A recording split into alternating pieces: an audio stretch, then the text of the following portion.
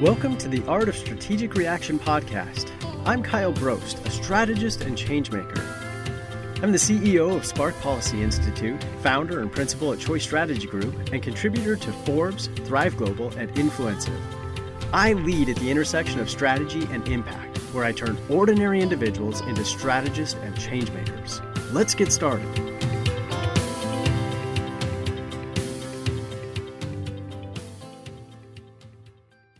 Well, welcome to the Art of Strategic Reaction podcast. Today we have Wilfred Emmanuel-Jones out of the UK. He's a British businessman and founder of the popular brand, The Black Farmer, an agricultural brand who we're going to hear all about how he got there.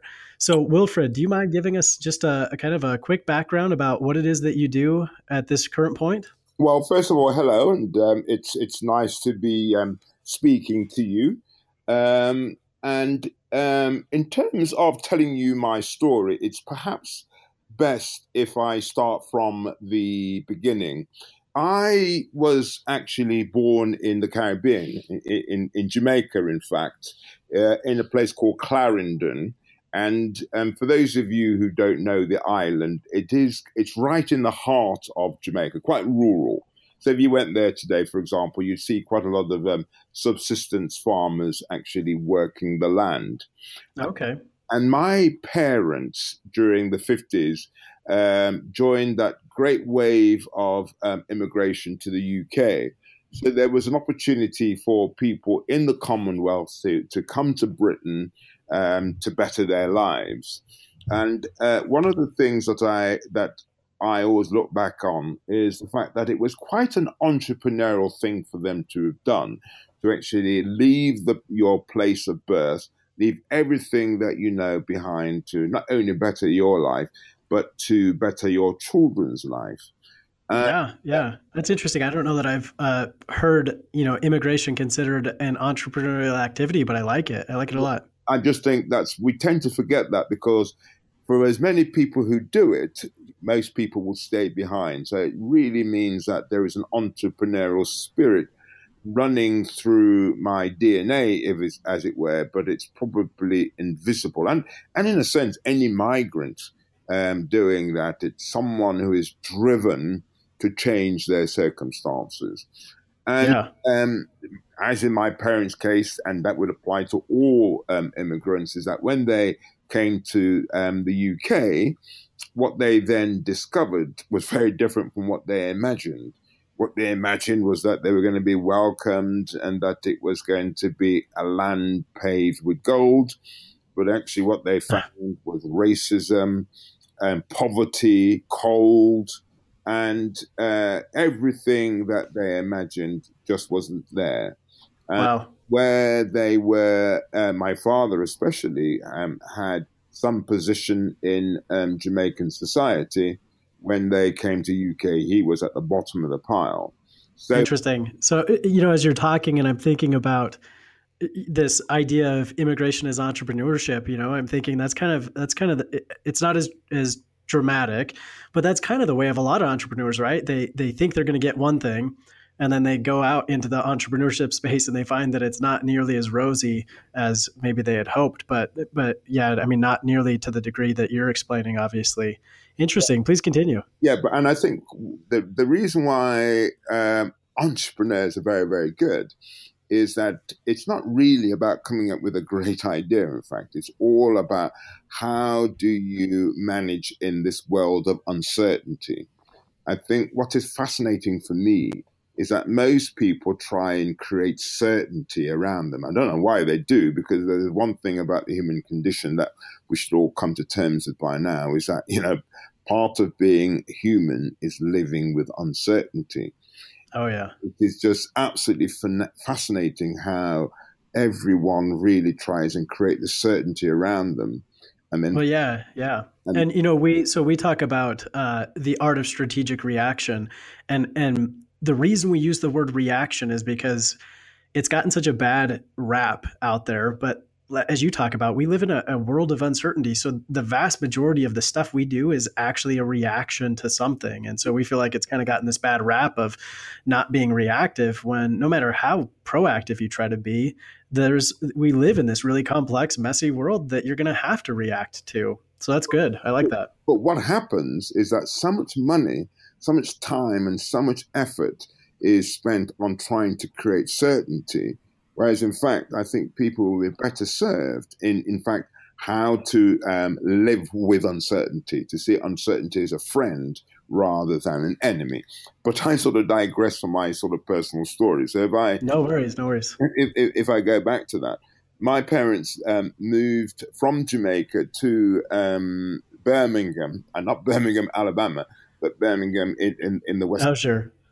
And that was a place where a lot of immigrants went because that is where the work was. It's very much a sort of industrial. Well, at that time, it was a very much an industrial town, full of either the Irish, Pakistanis, or Caribbean, because that's where the factory work was and a lot of manual work.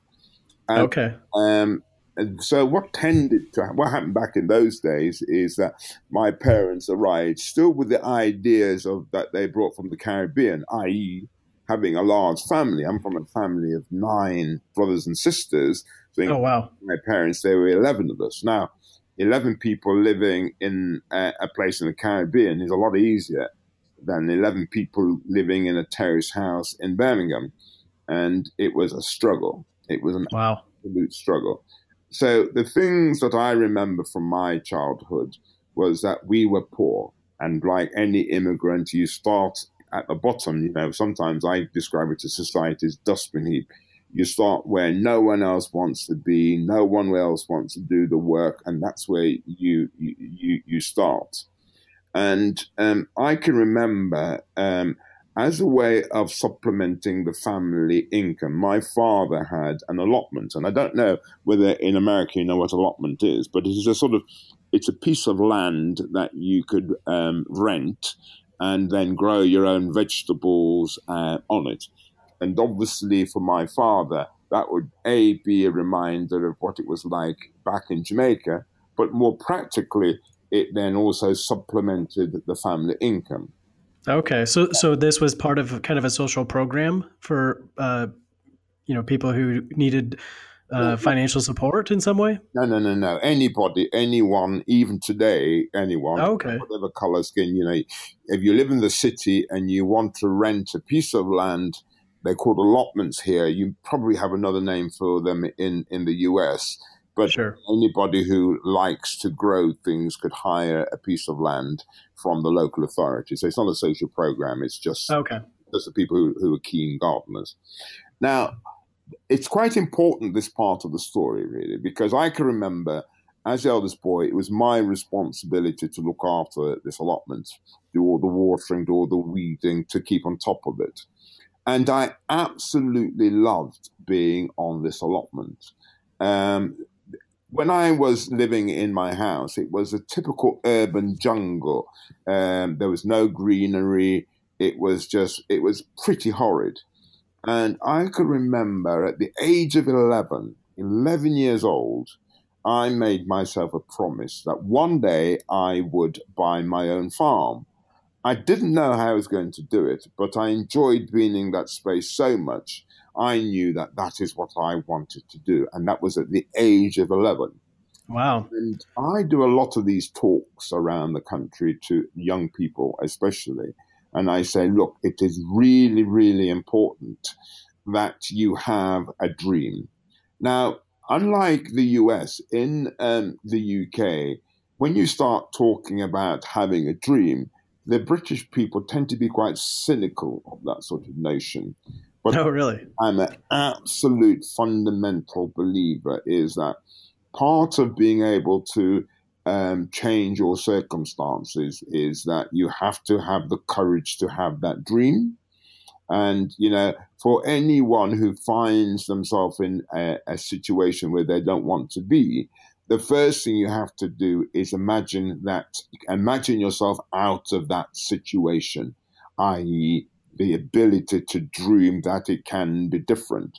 the people who don't move on are the people who don't have the ability to dream that it can be different. Whether Oh, I love it. whether that's whether that and so whether that was you find yourself in a prison, you find yourself in real deprivating circumstances. The people who move on and survive it are the people who can see that it could be different. They could see a different place. The ones who accept it and see that that is their fate are the ones who then get trapped by it. It becomes their prison. And so it is really, really important to have a dream, because by having that dream, and it took me 30 years, by the way, to go from having that dream to eventually getting the position to buy my farm. But So that, you didn't just go from being an 11-year-old with a dream to own a farm right into owning a farm when you were in your 20s or something. no, didn't happen that way. And what happened, it was that dream that always eventually steered me into the direction of owning a farm. Because it may be the same thing in your country as it is in here, as it is in the UK, but farms tend to be handed down from family to family, and therefore they stay within their family for generations. If you're an immigrant and you're new to that country, unless you've got lots of money, you're starting with nothing, and therefore you've either got to make a lot of money to be able to buy land, or get somebody to sort of rent it to you. Yeah. Okay.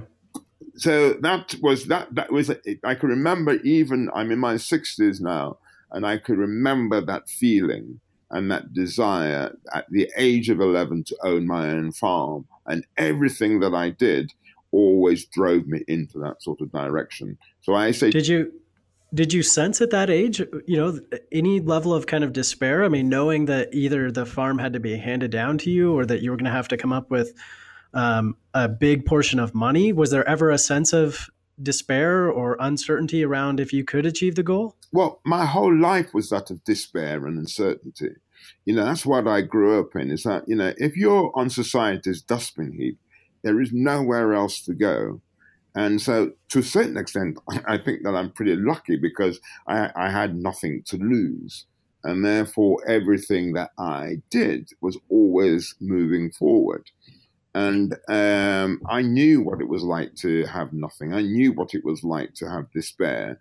And it's a very amazing place to be, because you then really do focus on what is important, and not get trapped by what I call the white noise of living and surviving. And I think what is really interesting is that most people fill their lives with the white noise of living, distractions, things that are not really relevant to their lives. It's just a way of avoiding being focused. And one of the things that I've always been very good at is to be ruthlessly focused on what I want. That's why you need to have a dream. And it always focuses you to what you actually want, rather than expecting things to happen, or putting everything down to fate. Fate. Yeah, it reminds me.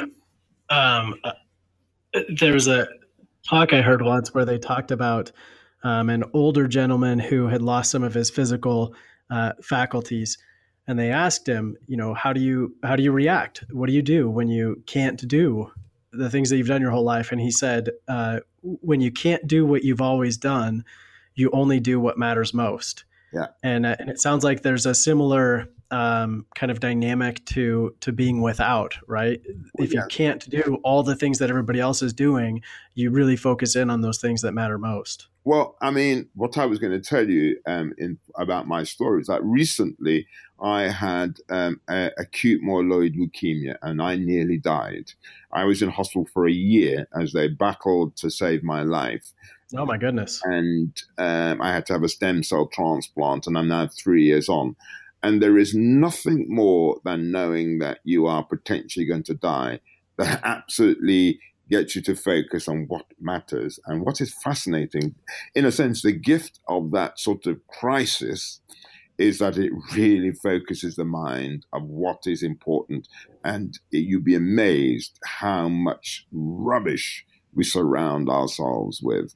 And that the man, we all know we're going to die, but it's the back of mind. The thing, what happens when you have a serious illness is that it becomes front of mind and it absolutely focuses on what matters. And really, when it comes down to it, there's not many things that matter. I think that's the great thing. Very, very few things matter. And if we can focus our lives on those very few things, A, we'll be happier, and B, we will have a sense of fulfilling our potential. So I'm a great believer in that.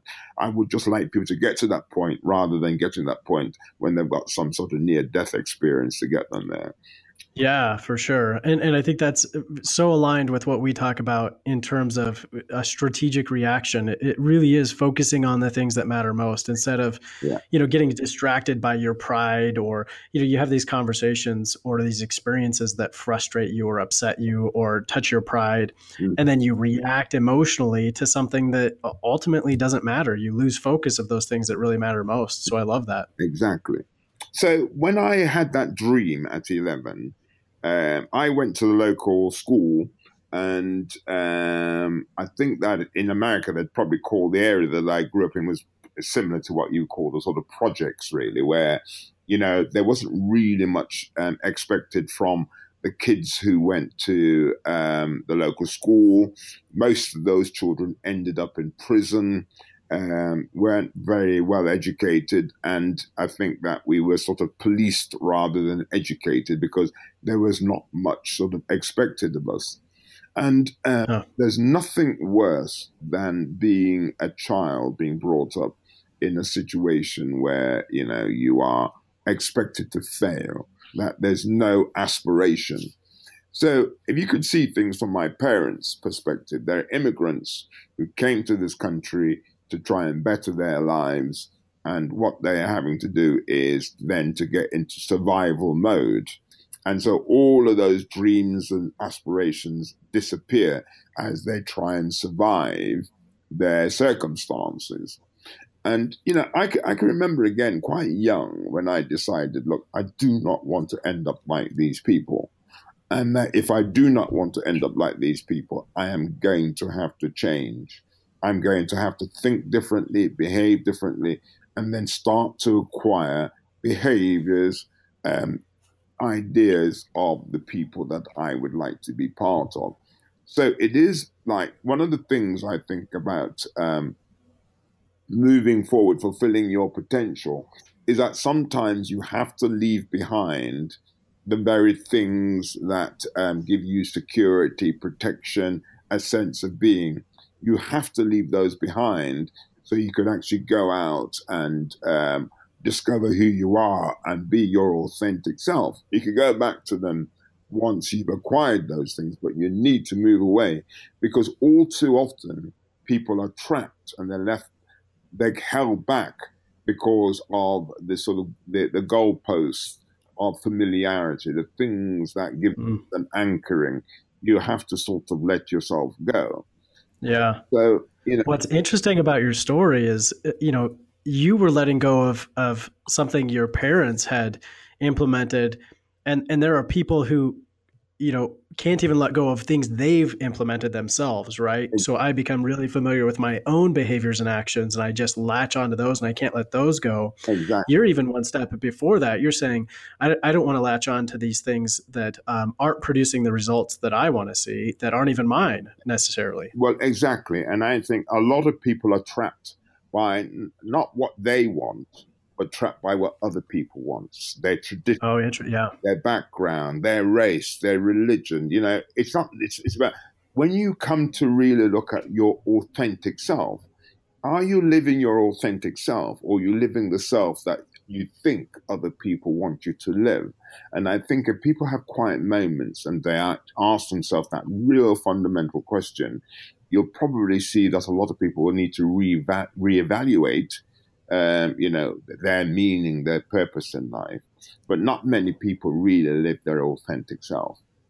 Yeah, well, and it goes, to your case, you were, going to school in a place, you were being educated by a system that was, as you mentioned, expecting you to fail. So you didn't, you pointed out earlier, you didn't have a choice. You had to change that way of thinking because the system around you was expecting you to fail. Exactly. And it is about what I call the power of the outside. I think that I'm lucky. I don't know whether that is my DNA or whatever, but I've always been comfortable with being the outsider. And you can't change. It's the outsiders who bring about change.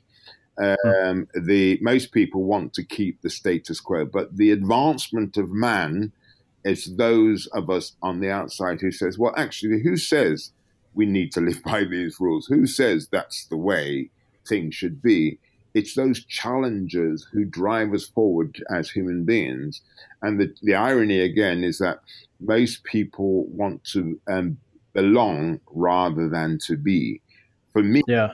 it's the be, which is the thing, because that's part of your authentic self. Belonging means you have to abide by the rules of the community, the set, the group, and that tends to mean keeping a status quo. It's the outside thinkers who challenge the status quo, the ones that drives us sort of forward. And therefore, that thinking came about from the day I decided I don't need to be like my parents. The general thinking would be from my friends and the rest of my family was, well, to have some sense of self and having some feeling of belonging, you need to abide by the rules of that group. Whether that's, the things you were interested in, was that the way that you spoke, whether that was your aspirations. People tend to be driven by the rules of the group. When by saying, no, I'm not going to be driven by the rules of the group, you automatically become an outsider. You automatically on your own, and it's a lonely road to travel. And Sure. Well, and you had an additional dynamic to all of this, right? What age were you when you were diagnosed with dyslexia? well, I was never diagnosed with dyslexia until I was in my 30s because in those days, I don't know what it's like in the US. If you didn't understand what was going on in the classroom, you were just seen as being thick. You'd been, again, in my school, you could imagine you were seen as being thick. I don't know if you know what Yeah. the Yeah. means in the US, but, not intelligent, not very bright. And not only that, but also someone who is being difficult, who is really not paying any attention. And so that is what I was seen as. And then I behaved accordingly. If you're seen to be stupid, then you behave stupidly. And if you're seen, so basically, I spent all of my life being ashamed of the fact that I couldn't do basic things like spelling simple 4-letter words, and therefore having to carry that shame around for all of my life.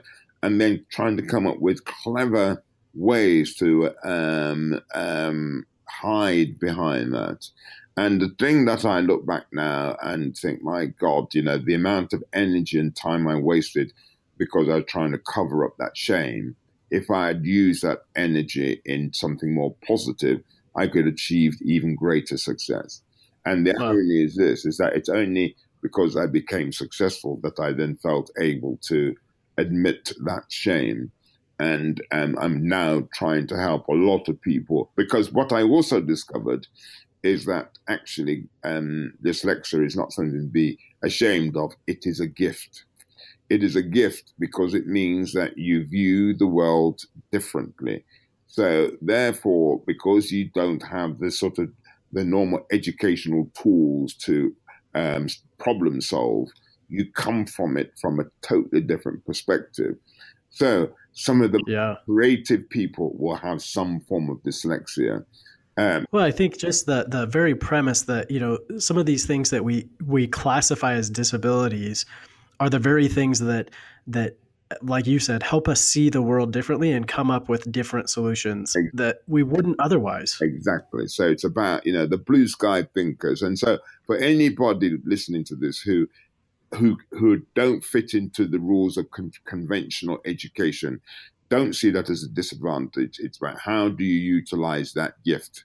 And I absolutely believe there's millions of people out there not utilizing that gift because they're made to feel shame. Yeah. Yep. If you look at our look in the UK, and I'm sure it's in the US, actually there's a lot of very clever dyslexic people in prisons, and if those skills were put to great use, they could be really contributing to society. But because our educational system hasn't really found a way of utilizing the skills of these people, a lot of dyslexic people end up in society's dustbin heap. Yeah. Well, and it's that challenge of trying to fit everybody into one sense of what good and intelligent looks like versus really trying to help people understand how to leverage their own skill and ability and uniqueness. Exactly. And it is that thing about this recognition that, I am special. That is the Hmm. key thing I think you need to drum into kids at a young age, is that the one thing they need to accept and understand is that they are special and they have a special contribution to make rather than they have to fit in. It's just unfortunate we have a system where it's all about people fitting in rather than Yeah, honoring their specialness. for sure. Um, Well, so after your kind of primary and secondary school, what was the rest of your journey? Where did it go from yeah, there? so I left school, and what I did was that because I wanted to get away from home, I joined the army. Now, one of the things I learned about joining the army is that if you're an entrepreneurial nature, joining the army was a massive mistake.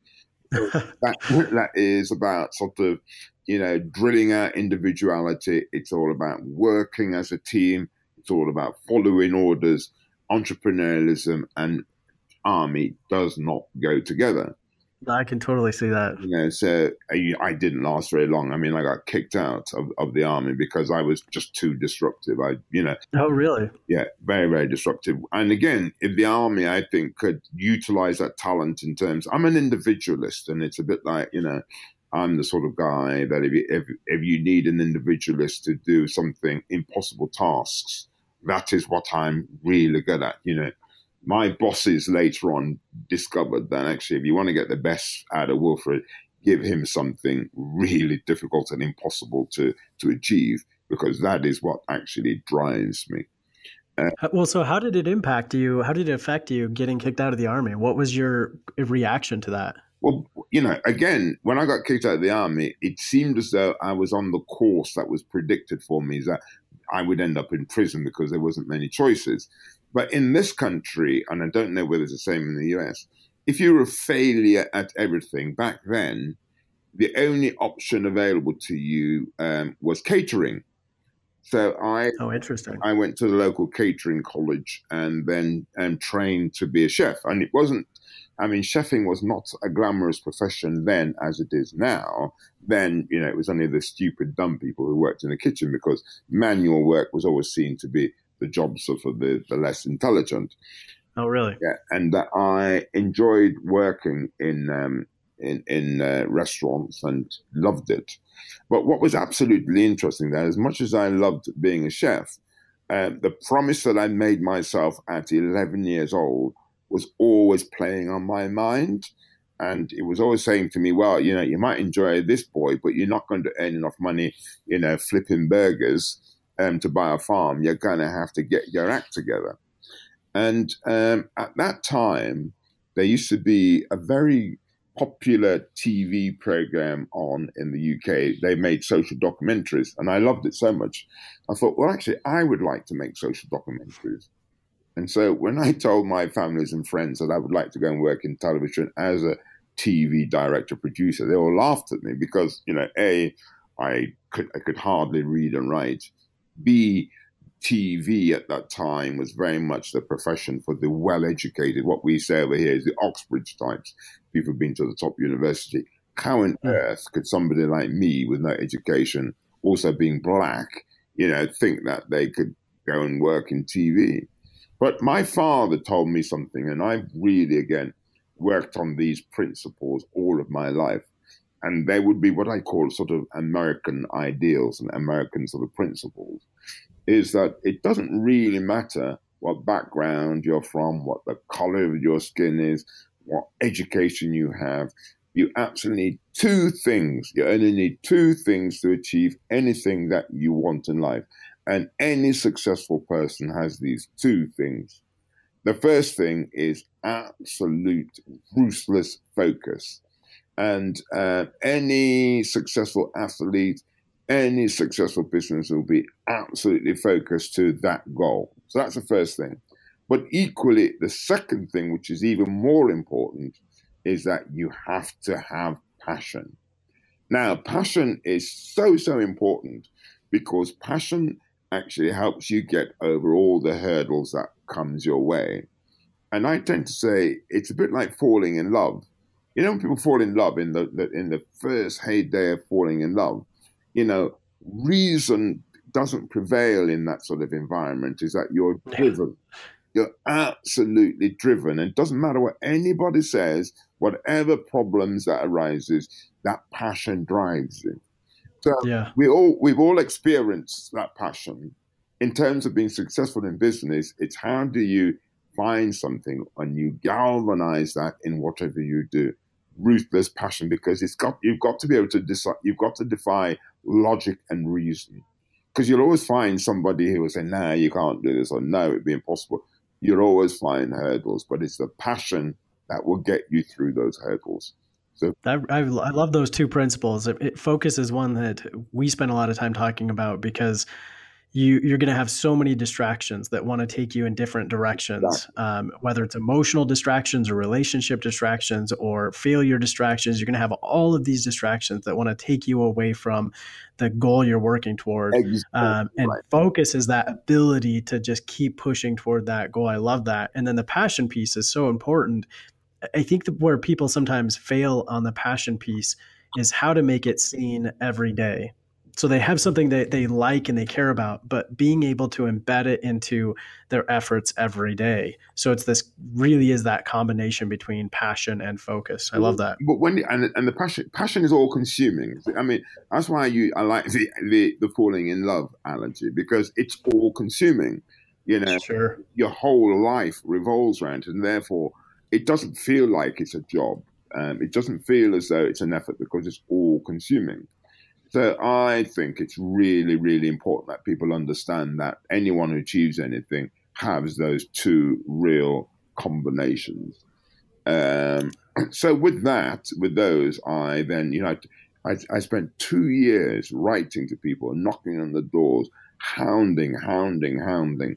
If anybody said they worked in television, they became my best friend. I absolutely lived and breathed finding it.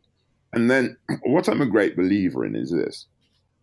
We have to find our guardian angels in life. That we have to find those people who help us on our journey, who help us up the ladder to achieve the things that we want. And I can remember after 2 years hounding, there was a guy, and I still remember his name now. His name was Jock Gallagher, and he worked at the BBC in Birmingham. And I happened to meet him in a sort of canteen, and obviously I was telling him I was passionate to get a break in television. He took me up to his office and he talked to me for about an hour. And he says, "Look, you're not the sort of person that we tend to employ in TV because A, you got a bit of an attitude problem.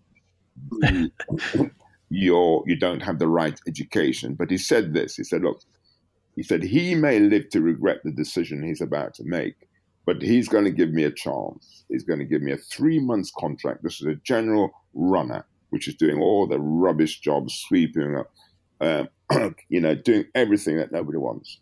And that man, having the courage to give me that break, then started off a very long career in TV. So I went on from being just a general dog's body to being a researcher, to being a director, to being a producer. And I became a big name in the UK making food programs. I ended up specialized making food programs. So in fact, I gave people like Gordon Ramsay his first break in television. Wow. Yeah, so it's probably he's the only chef you'd probably know internationally, but I gave him his first break. And, a lot of chefs who are well known in the UK, I gave them their first break as well. And my boss at the time got me to, in a sense, break these guys in because they were from the same side of the street as I am, really, which is that they were guys from working class backgrounds who were tough, who, had to work their way up. And therefore, they needed someone equally as tough to be able to manage them and direct them because the particular types of people who would work in TV would have been intimidated by them, whereas I was never intimidated because, I was used to having to scrap things out if that was necessary to show who was in charge. And so Sure. many times I had to do that. So I traveled the world making programs about food. I've been to the States a couple of times, all around your wonderful food regions to do things. I did a wonderful program about soul food and all of that sort of stuff. Oh, great. And I spent about 15 years doing that. But again, the dream that I had as an 11-year-old kid kept saying, look, you're running out of time fast. And if you want to get this farm, you're really going to have to get a grip. And television is a pretty glamorous life, but you don't really make much money out of it.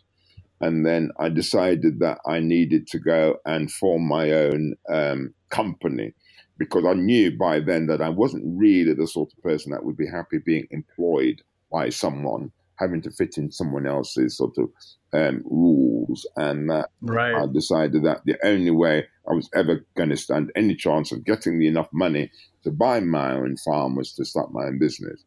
So I can remember deciding to leave the BBC. And this is another important part of my story.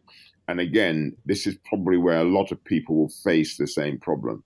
I can remember having enough money to pay my mortgage for 3 months. After 3 months, I would have run out of money and I would not have had a penny. And I just know that there's a lots and lots of people out there who would really love to do their own thing. And the one thing that stops them doing it is fear. Fear of what may happen if it goes wrong. And fear is people's jailers. Fear is what keep people in prison. So they end up with unfulfilled lives. Because this thing we were talking earlier on about, this need for certainty, when certainty is not there, I knew that actually I had no other choice but to make it work. And there is nothing, again, you can't do things like that unless you are absolutely focused. You're focused that you live and breathe trying to make this thing work. And, it just consumes you. And that is what I did. And again, I managed to find people who saw that I was hungry, in a sense, I was desperate, and I was prepared to work hard to achieve what I wanted to achieve. So they gave me a break. They gave me a helping hand to give it the. Oh, wonderful. And that's how I do. So I would never, ever be where I am today unless I met a number of these guardian angels around. And there's something wonderful about the human spirit. It does like to give people opportunities. I mean, all too often we focus on, the negative side of our humanity. But actually, some of the greatest things that have happened to me are through kindness from people. And you don't know why, but you've obviously, one touches something in them that makes them put themselves out of the way to help you up the ladder. Yeah. Well, and on the other side, I mean, you had to take steps to put yourself in that position as well to be helped, Exactly. on your journey, right? Not just be helped out of poverty, but to be helped on your journey, you had to be taking steps to put yourself in that position also. Exactly. So I think that's a really good way of putting it. So, I then started to build that business. And after about 12 years, I then built that business so I had enough money to buy my own farm. So it took me 30 years from the moment that I had that dream to be in the position to buy that farm. And you never lost sight of it. I mean, out of those 30 years, you always had that as kind of a driver behind your actions. Always, always. And I can remember the day when I was standing in one of my fields and I just felt the moment when I'd completed the circle. And that is a wonderful, satisfying moment in our lives when you feel you found that you've completed the circle. The irony is that it only lasts for a moment. I then move on, you move on to other things, but it's really satisfying to have completed that circle. I can imagine. 30 years it took. And so having bought the farm, one of the things that I wanted to do was that I wanted to launch my own brand, my own food brand. And I'd spent years marketing other people's brands. And that, it's always a challenge working for someone else because all too often you're limited by the courage of the people you're working with. And the more corporate the organization, the more risk averse they become. And people want things without being prepared to put their head above the sort of parapet. And I've always worked on the basis that really all business models around the world fit into one of three things. You're either a business because what you're offering is cheaper, and to be cheaper, you've actually come up with a business model, which means that you found some way of, stripping out costs so you could actually offer something really, really cheap. Uh-huh. Or another one is that you're better.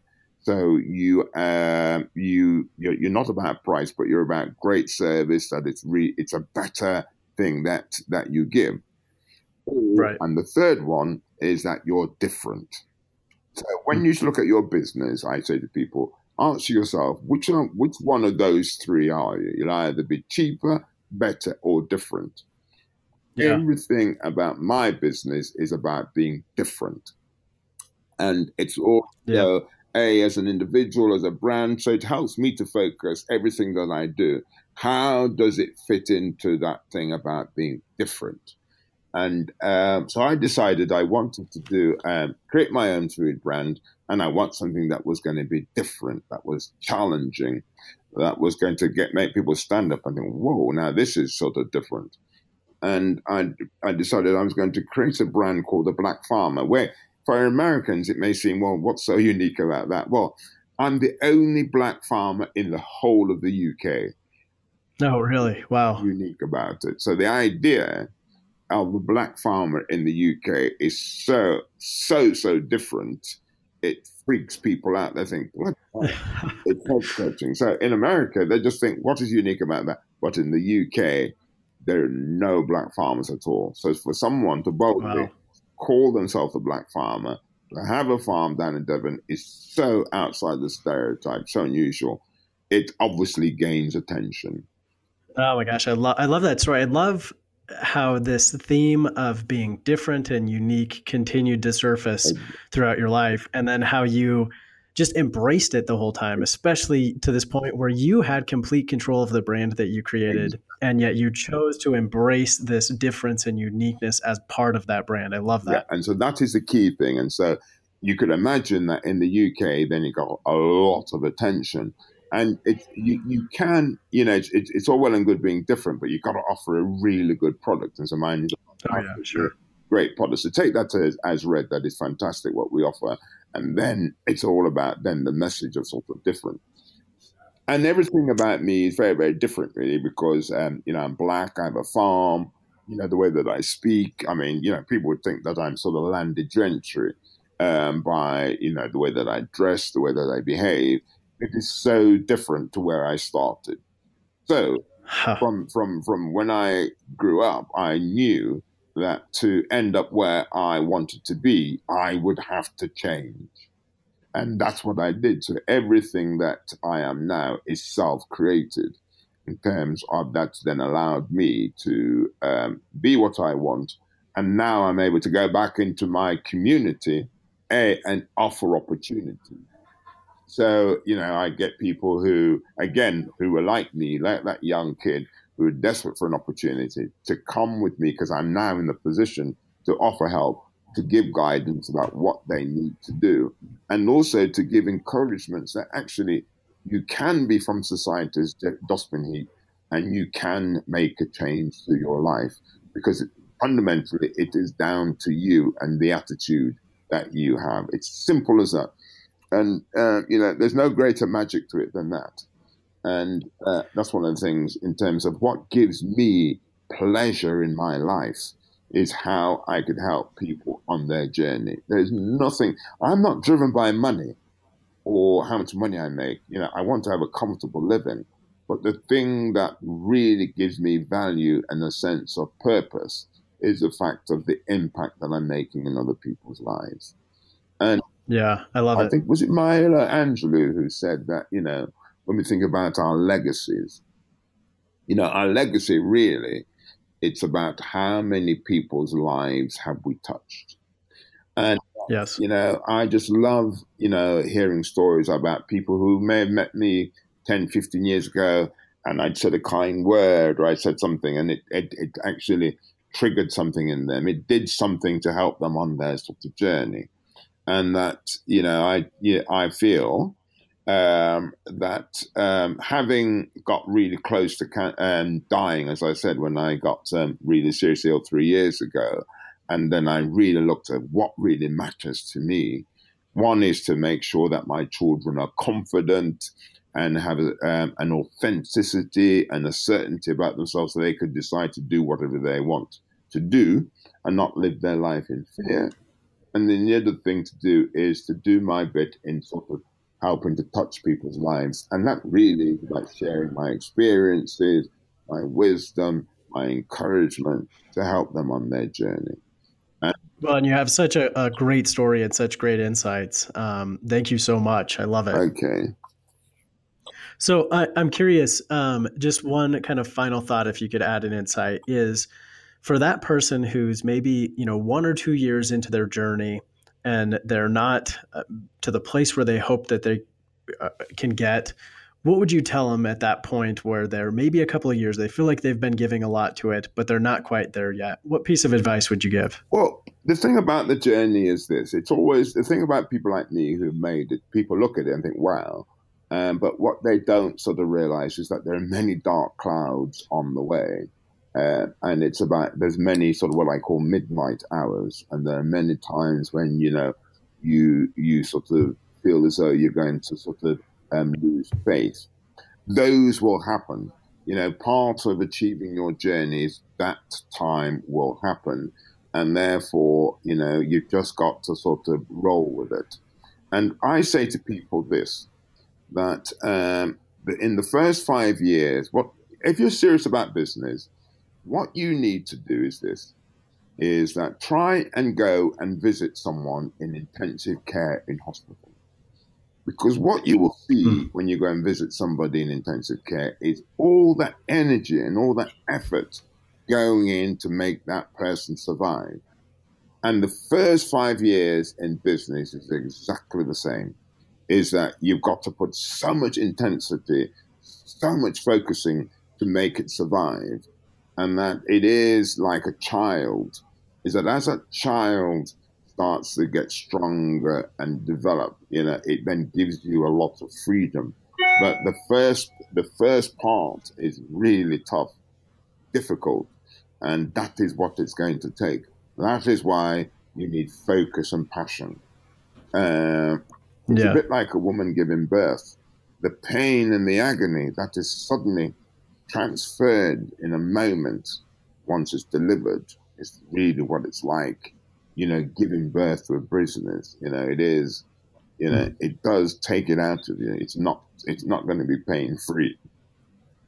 Yeah. I love the parallel. Thanks so much. So if people are in your neck of the woods, where might they find the Black Farmer products? Well, we're available in all the retail shops. But for your listeners, one of the things I'm going to be doing in 2018 is launching the Black Farmer coffee. Oh, great. Which is actually going to be for export. I'm going to be importing the coffee from the Caribbean and Africa. And the whole purpose behind this brand really is going to be about trying to give, coffee that gives the farmers a fighting chance. It's really trying to help these communities get beyond aid, where their existence is not reliant on aid from us in the West. And so this brand, the Black Farmer Coffee, will be available late 2018, and then it will be able to buy that online. And one of the things I've been desperate to do is to get the Black Farmer brand in the US, because I think a Black Englishman in the US surely must have some potential, and I would love to, do something there. Oh, I can definitely see it. I'm going to be waiting for it. So I know people can find you at theblackfarmer.com, and I assume they can kind of follow this journey as you get ready to launch the coffee brand. Yeah. Exactly, and follow me on Facebook and all the the relevant sort of social media things. So and people do keep in touch because I think we're in the day and age where founders, chief execs should no longer sort of hide behind an army of people. I read all of my emails, I read all of my social media, and I answer them. I keep in touch with the people who are responsible for making my business successful. So do say to them they're called welcome to email me or leave a comment on my social media page. I do like to interact with people. Wonderful. Well, Wilfred, thank you so much for sharing your story and all of your insights. I know the audience is going to love it, and I really appreciate your time. Okay, well, thank you very much, and it was really nice speaking to you.